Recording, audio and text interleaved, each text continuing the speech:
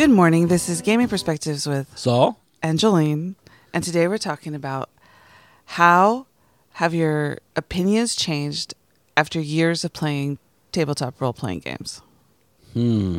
Subtitle: As you've gotten old, how have your opinions changed about RPGs? So I've mentioned in the past I started playing in 1978 with D&D and been playing games ever since.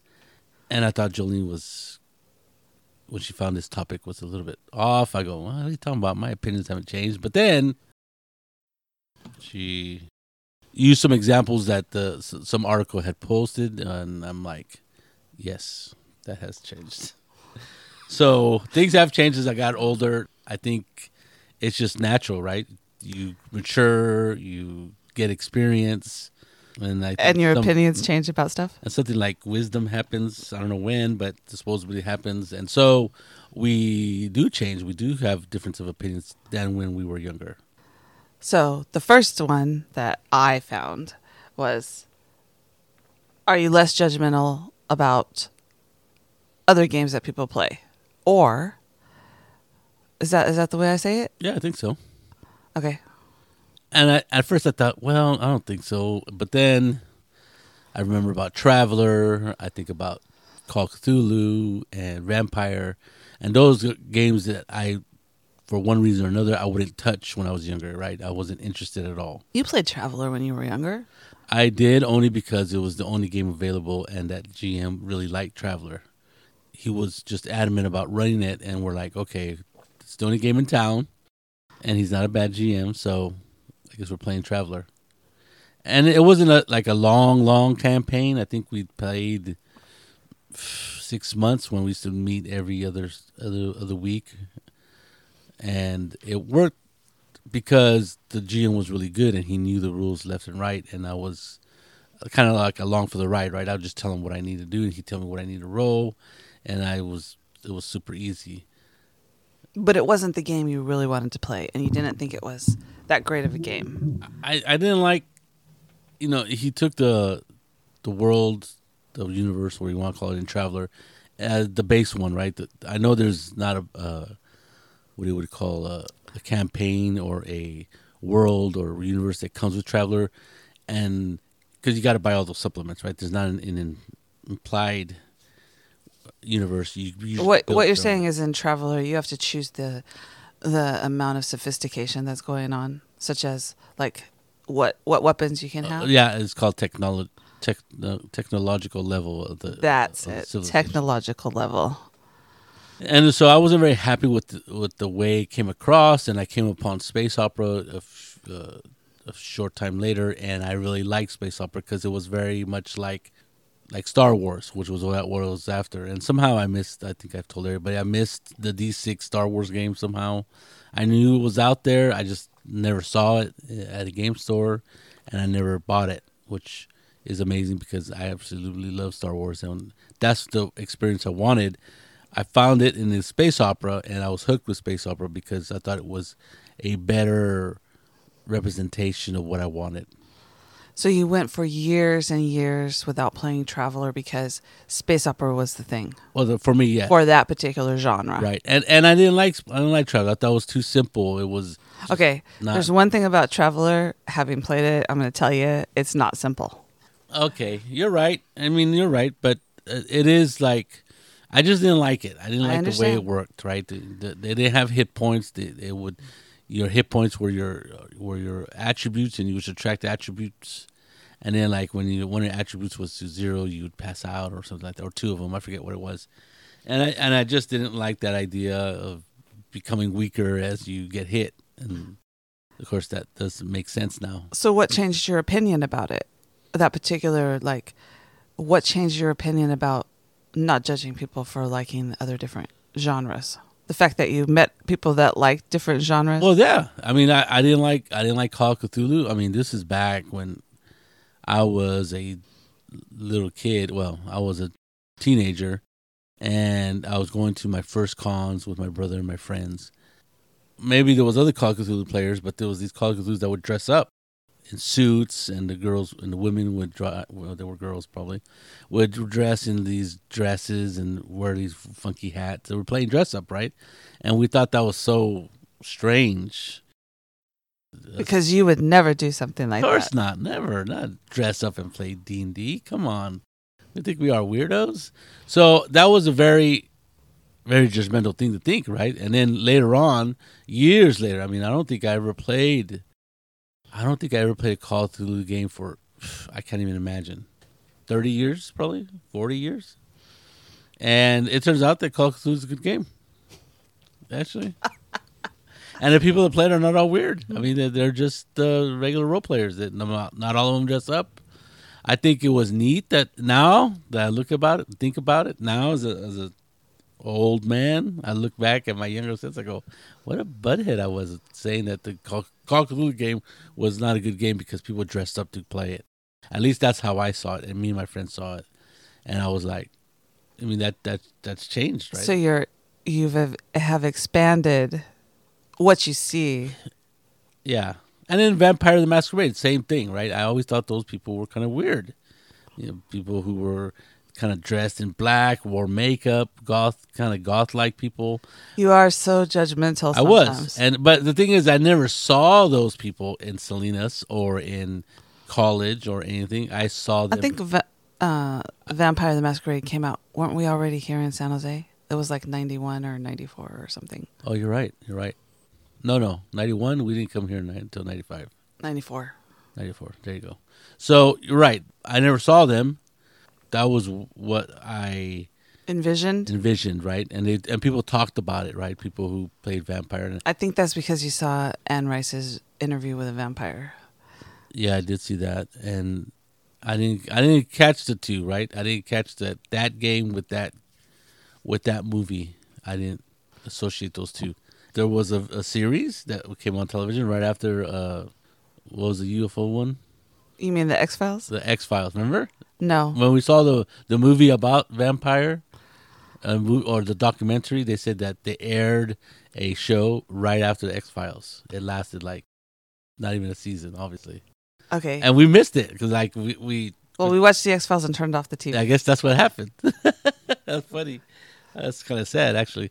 Anyway, so Vampire, at one point, I wouldn't touch that with a 10-foot pole. And that's when I was older. I was older in my 20s, right? And I'm like, nah, that doesn't make sense. Why would I want to play evil characters? And I didn't understand Maybe they weren't evil. Maybe they were just misunderstood. Vampires are evil. There's no doubt about it. They feed off people, live people.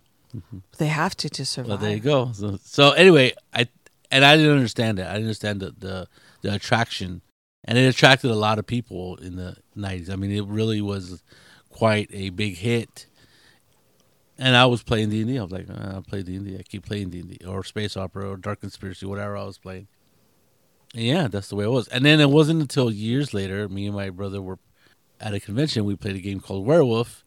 And we're like, oh, these are normal people. They look excited about playing Werewolf and stuff like that. But I could see playing a werewolf, you're like an eco-terrorist because you're like really interested in nature and protecting it. And there's something about the apocalypse coming and you're trying to prevent that from happening. That was the big, huge underlying story. Though in the game that we played, it had nothing to do with that. It was just this, I don't even remember. But it was interesting and I had fun. So yes, my opinion about games and certain people who play those games has changed since I was younger. Okay. I'm not sure what to say about that. I find it interesting because ever since we've been together? Well, obviously not. Ever since I've been going to conventions with Augustine. Right. And you don't see the stuff running down his face. Yeah. It's tea. Ever since I've been going to conventions with you, you have always looked at the people that dress up and play stuff as kind of cool. I mean, you've looked at them and go, "Oh, that's kind of cool." I don't think I could do that. Right. And I think that's what it was. It made me nervous because I didn't want to be associated with people that dressed up because they just which doesn't make any sense. To the people outside not knowing anything about playing games go, what are they doing? Right? It's even more weird than just playing D&D. Like, for example, Example. Okay, you're talking about how you've changed, right? Yes, it has changed since I was younger. I know, and now I think appreciate what they do. Right, I appreciate the time it takes to make a costume and stuff. And I'm still not sure I could do a LARP because I'm a little bit self conscious about stuff. But You've done a LARP. oh yeah, I have. Well, you know what I mean. I don't know. Maybe I have changed.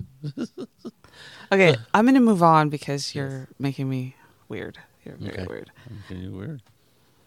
So what is did you always think that when you were younger, did you think that playing a higher level character was better than playing a lower level character? Absolutely. That was the goal. When I was playing D&D, and that was the goal. We try to get as high as level as we can before being killed, which is always a problem in original D&D and AD&D. Things would kill you outright. So amassing a huge amount of wealth and as much gold and treasures we could find and carry, and even beyond carrying, because I think I've told you that at one point we had wagon loads of treasure. Wagon loads. Yes, you've told me. Yes. And so the idea was to get as high level, because that was where it kept getting more and more fun. You became more powerful, and that was the goal. I find that interesting because you don't like to run high level characters. I do not. You like to stop running them around 10th level. Yes, the campaign, you mean? Yeah. Yeah, I absolutely agree with you. Why is that? Because they're too hard to manage. Because there's so much things that they can do, and their characters in D&D anyway, they're so powerful that it's hard to bring monsters against them that are more powerful. Right, and you're talking, like I've talked about it before, you're talking about a party of players who know the in and outs of their character, know the powers that they can level against an opponent. And me, I don't, as a GM, don't have that level of experience with that monster that they have with their own characters. So it's very difficult to combat that level of mastery of their abilities. I think that when people start out playing, that's what they want to do is make a higher level character. But there's some games where you don't really make a higher level character. You just get more stuff, more technical stuff, yeah. or you in Shadowrun you add more augments to yourself. Or well, you do get stronger, better. Yes, but not by leveling up. Really, no, by taking the very small increment. Yeah, yeah, and I think you're right. I think that kind of slow progression is a little bit better and easier to deal with. And that's why I was so attracted to space opera, because there was no leveling up. You made your character, that was your character. I think the best character levels in D&D or other games is probably the most exciting is when you're starting out, right? And I know a lot of people don't like to play first level characters because they don't have a lot of power, but that's when you have to figure out how you're going to do stuff, right? You got to be careful. Yeah. Yeah. I like playing low level characters now. I think I like them when they're like between 3rd and 6th level, right? Where they have some power, but not a lot, right? You know, that's exactly what I have written down on my notes, is that the best levels is for me, it would be between 3 and 5, and then 6 and 8. Those two areas, there's like the struggling of 1st and 2nd level that I kind of like if it's a low level campaign. If it's a high level campaign and I'm on 1st and 2nd level, it's not so much fun. But I do like that struggle to get better.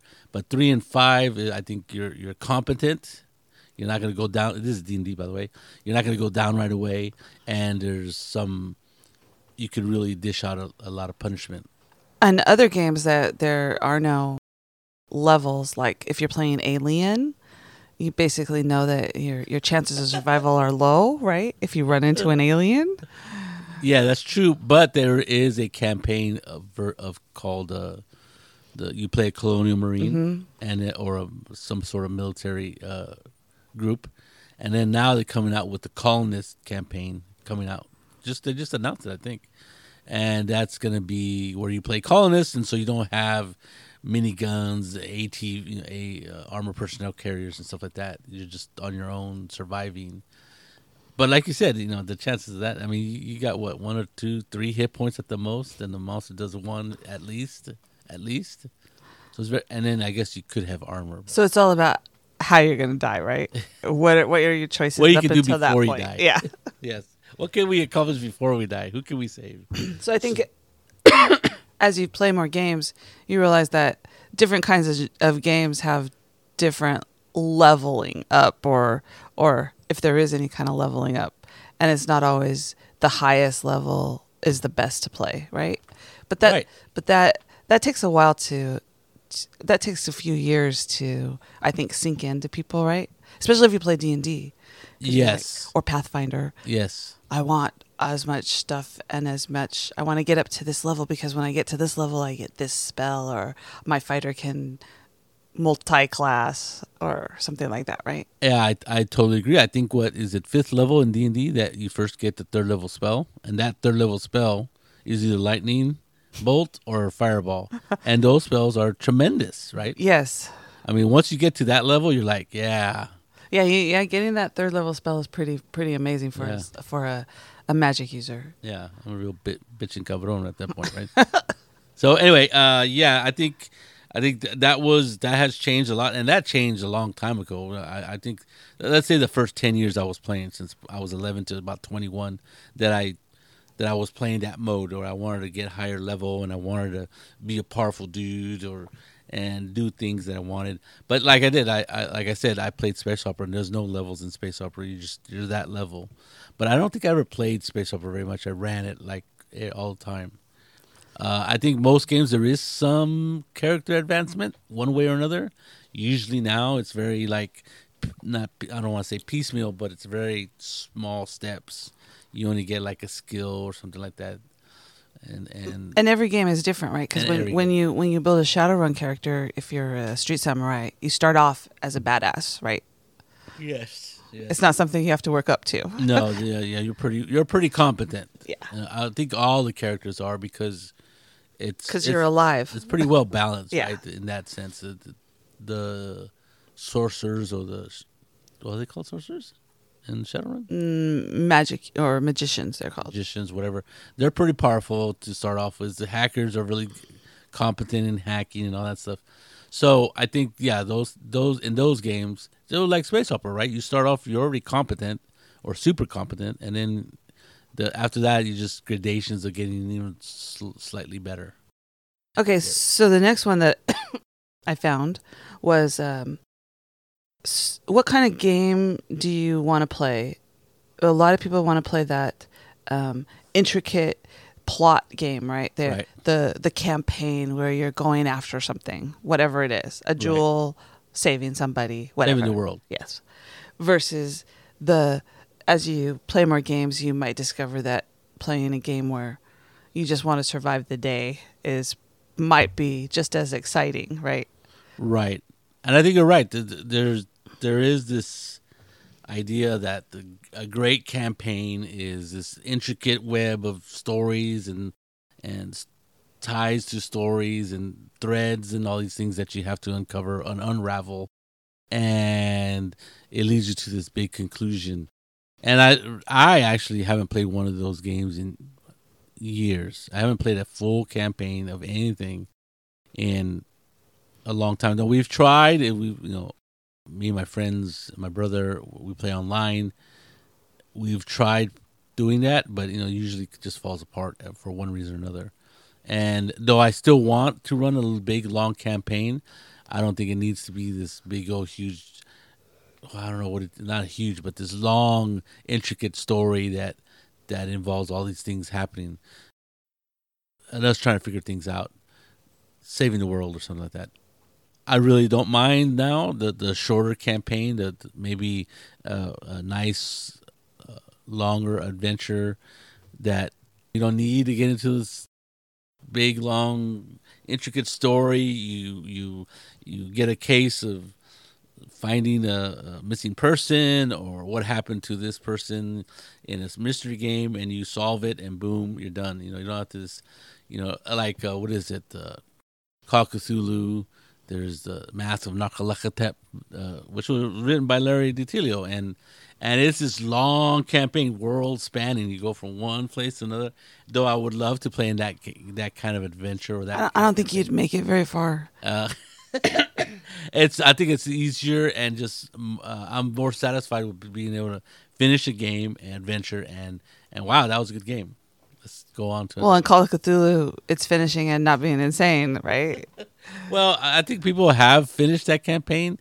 I don't know if anybody's finished it with their original character, but I think various styles of GMing probably make it so you can finish that game with your original character. Maybe. So what the people were talking about for this point was not necessarily those intricate games, but like just playing a game. The story that I read was about someone who started playing Vampires the Masquerade. Okay, that's it.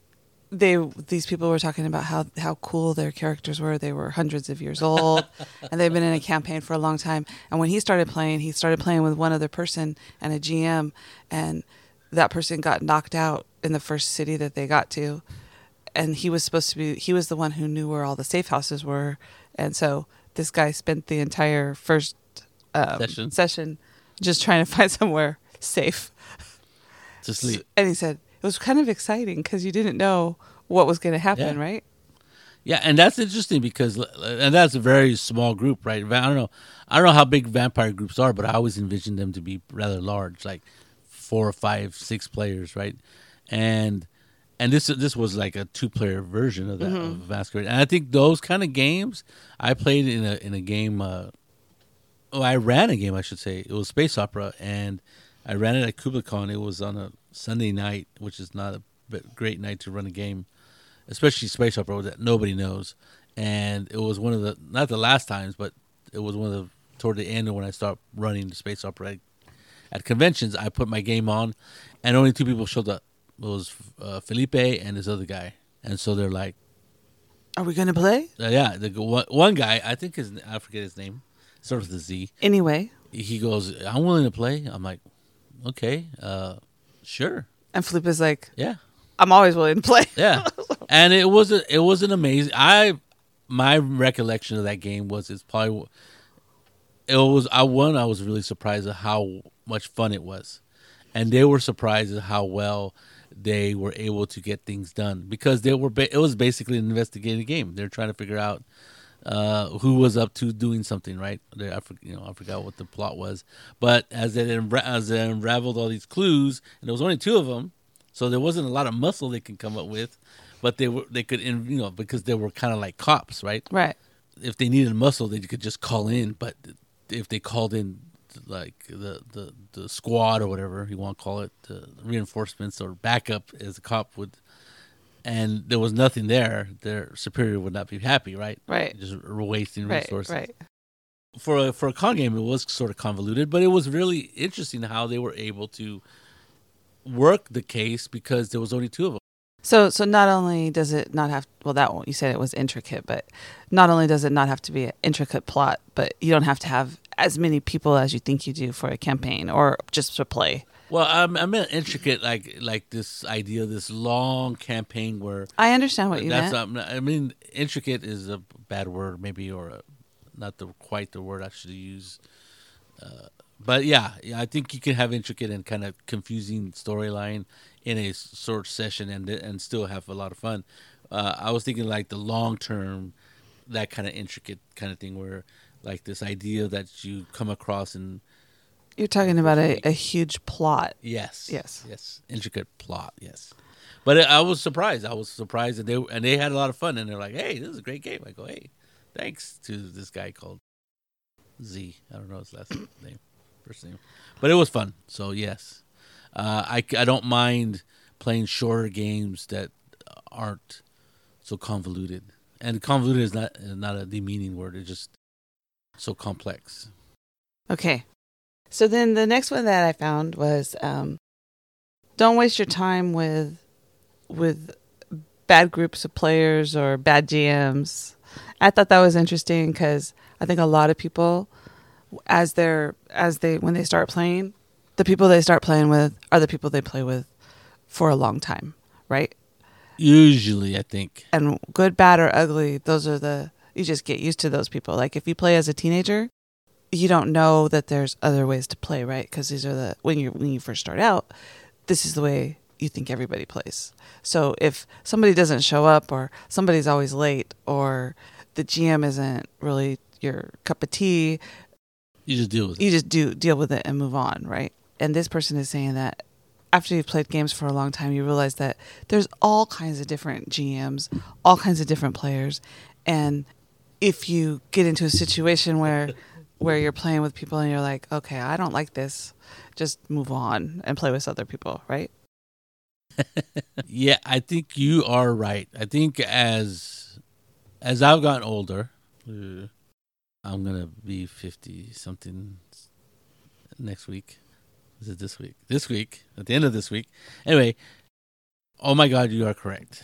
It's like you're getting old. You don't have your whole life ahead of you. You have maybe 20 years if you're lucky or whatever. And you're like, I don't got time for that crap. I don't got time to waste on a bad game or a bad group of players. And now, and there's no reason to, right? Now, I mean, when you were young, you probably couldn't drive, right? There wasn't a lot of, when I was young, how's that? When, in the 70s and 80s, if you didn't have a car and weren't able to drive, how far could you actually get on your bike? It wasn't as well known, and if it was well known, it was known as a really nerdy, weird ass thing to do, and didn't want to be associated with that game if you wanted to date or do anything cool. I don't know what you're talking about. My brother wanted to play, and we played in his friend's basement. He made me go with him. Exactly. That's what I'm talking about, his basement. Well, how come we didn't play in the kitchen table? I'm just saying. That's what happens. Anyway, so for me, there's absolutely no excuse to stay in a bad game. I mean, role-playing, D&D especially, but all role-playing has become super popular because of D&D becoming so popular, right? The pandemic made D&D even more of a thing to do because you could do that with your family or your roommates and play games, and it would be fun because there's nowhere to go for 2 years or whatever. And the popularity is just, and then there's Critical Role, which is super popular, right? They got millions of people that watch them all the time, and people know about stuff. People know about D&D. Look, there was a D&D movie that was actually pretty good. They got some good actors to do it. So it's not like people don't know that D&D exists out there, though I guess there's a few out there that do. There still is, which is amazing. But for one thing, D&D is a lot more popular. Role-playing is a lot more popular. There's more game stores. You can play online. There's absolutely no reason to stay in a group that just doesn't gel with you for whatever reason. And that's true. I mean, when you were like 12 in Salinas, California, you were stuck with your brother and your friends. But you had fun with those guys.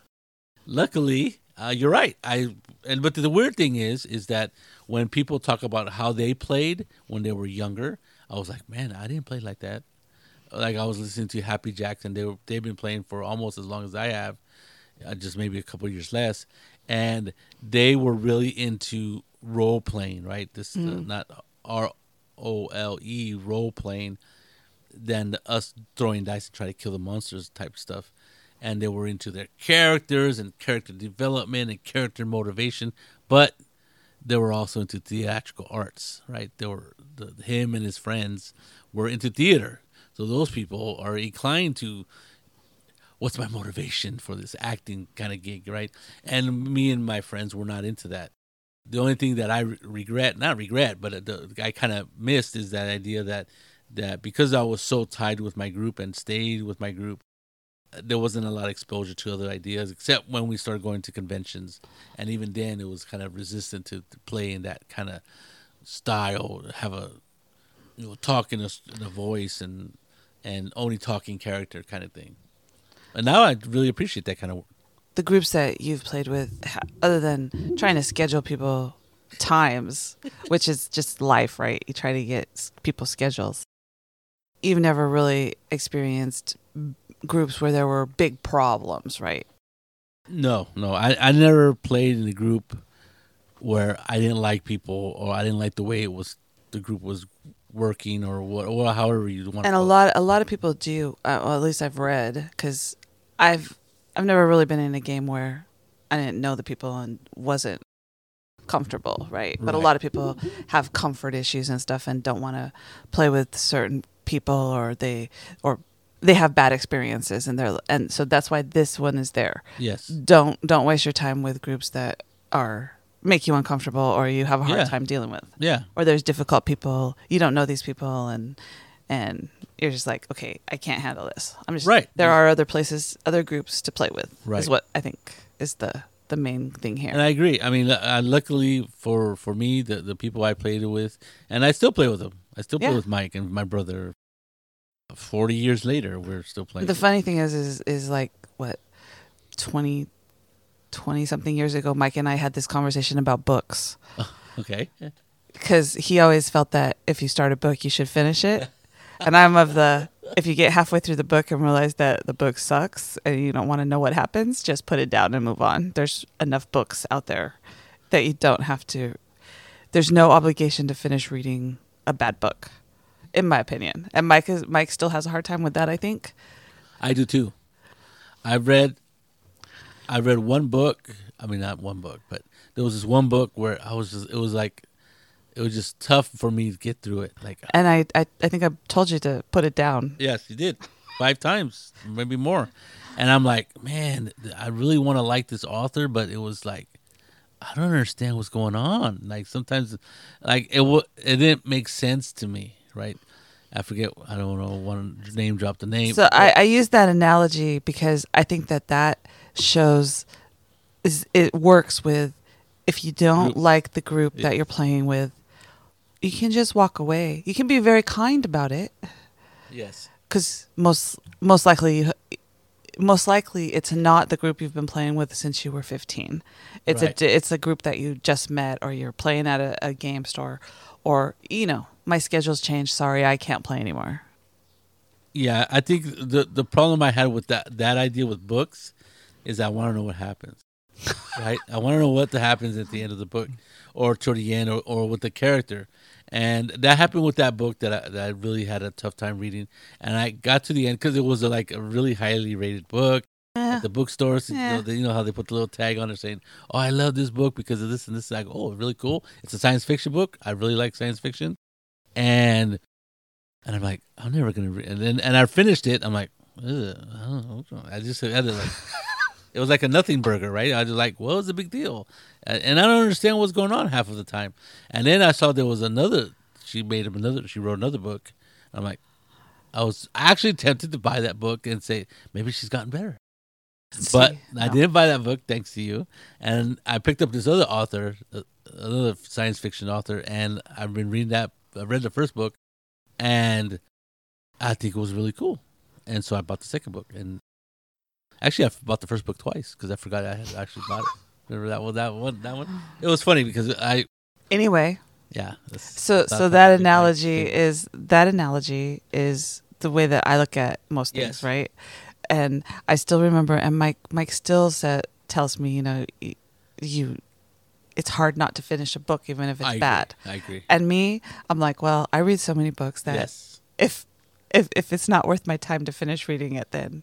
Well, that's my opinion. It's even worse for me because I read less, very much little books. I don't know. Fewer. Yes, I read very little compared to you, and so my reading is more valuable to me than it is to you.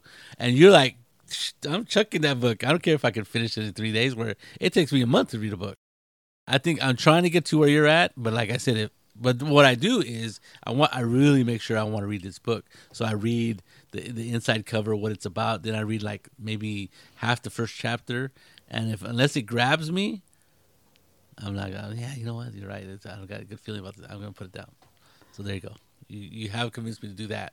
And so that's how you should look at groups that you're playing with, right? Because, I mean, you get stuck in a campaign, and then what are you going to do? Ghost them or come up with some excuse? Lie? Say, my schedule's changed. I now have to work in the middle of the night. And all this stuff. Who knows what? But I think, yeah, you could just say, you know what? This is not my cup of tea. It's not my... And it could be the group. It could be the players. It could be the campaign style, the GM style. It could be a lot of things. But if you're not having fun... Move on. So that brings us to the last topic that I found. Try new things. Because when you first start playing, you usually get stuck in playing. Like, if you start with D&D, that's the best game in the world, right? It is. And this goes back to the being less judgmental question. Yeah. The very beginning, right? You think that the game that you're playing is it. And you don't really see the need to play other things. But as you have played for a long time, you realize that D&D is not the only game out there, and there's all kinds of other games. And once you try them, you're like, oh, this is pretty cool. I would have to say that for me, and if you look at all my bookshelves, that is not a problem. But you are correct that a lot of people are like that. There's other games other than D&D, right? Well, it's not just D&D. Some people, it's Vampire, right? Or It's something they or really Call of like. Cthulhu, or whatever they started with. Because it's like when we go to conventions and these guys go, oh, we're playing the same game we've been playing since 1978, and we don't need to play anything else. You're like, do you want to try this? No. Yeah, that's weird because it's weird to me, right? But I understand they know what they like. Why take a chance on something they might not like? And I'm saying, well, why not take a chance on something you might like, or might like more, or it just be different? I've never had that problem. I bought Space Opera right away when it came out in 1981. That was a long time ago. And I loved it. Me and my brother went in on it, and I used some money that I had saved up, and he bought most of it, I guess. And it was a complete science fiction game. So we read it, we tried to understand it, we tried to make characters, and it was very difficult, but we soldiered through. Much more difficult than in Traveler, by the way. We won't talk about Traveler making characters, because all mine die or I come up with sucky characters. Yeah. That doesn't usually happen in Space Opera because you come out making super competent characters. And after that, I think I begged my sister to buy me Gamma World, and then I bought Top Secret. So there was always a new game that I wanted to try and play. I bought Champions early on when it was just a single little book with two superhero characters punching each other. I remember when I was a teenager and my mom bought us Gamma World because my brother wanted it for Christmas. And we had been playing D&D with the pastor's son was running the game. In the basement? No, we were in the at the kitchen table. And I remember him going, I found this new game, and it was Top Secret. And that was really cool because it was a new, totally different kind of game than D&D, right? And so was Gamma World.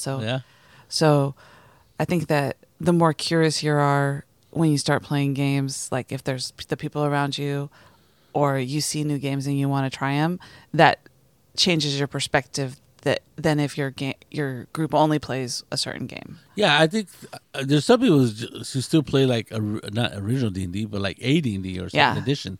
And I'm like, well, I mean, and I think that's fine for them, but it's not if you don't expand and play other games, then you don't know if there's other things that you might like. That you might really enjoy, actually.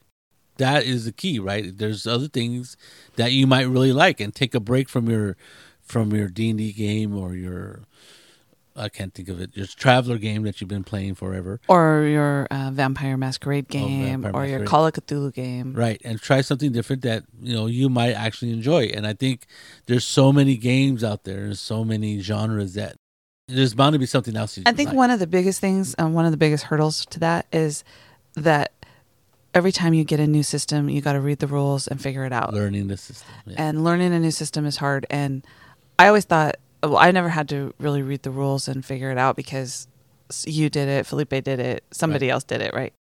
And then I just had to learn the rules for my character because I wasn't really running the game. But since we've been playing with people who like different GMs that want to run new games and different games, or you get a new system. And Saul is notorious for, I got this system, let's play it. And then everybody's like, okay. And then Most people go, oh, what now, Saul?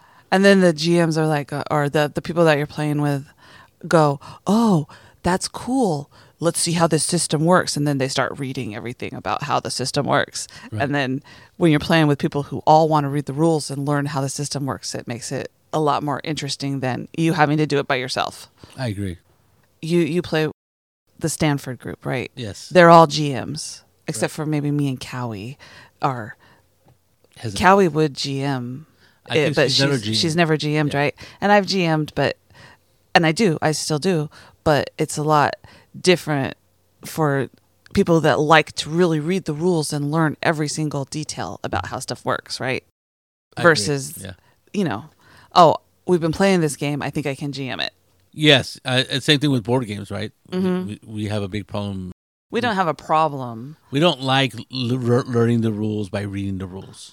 Yeah, we like to watch videos of people telling us what the rules are, and then we can read the rules and figure it out as we go. Right. So I have the same problem with role-playing games. Sometimes I don't read very carefully, and I tend to gloss over some certain things.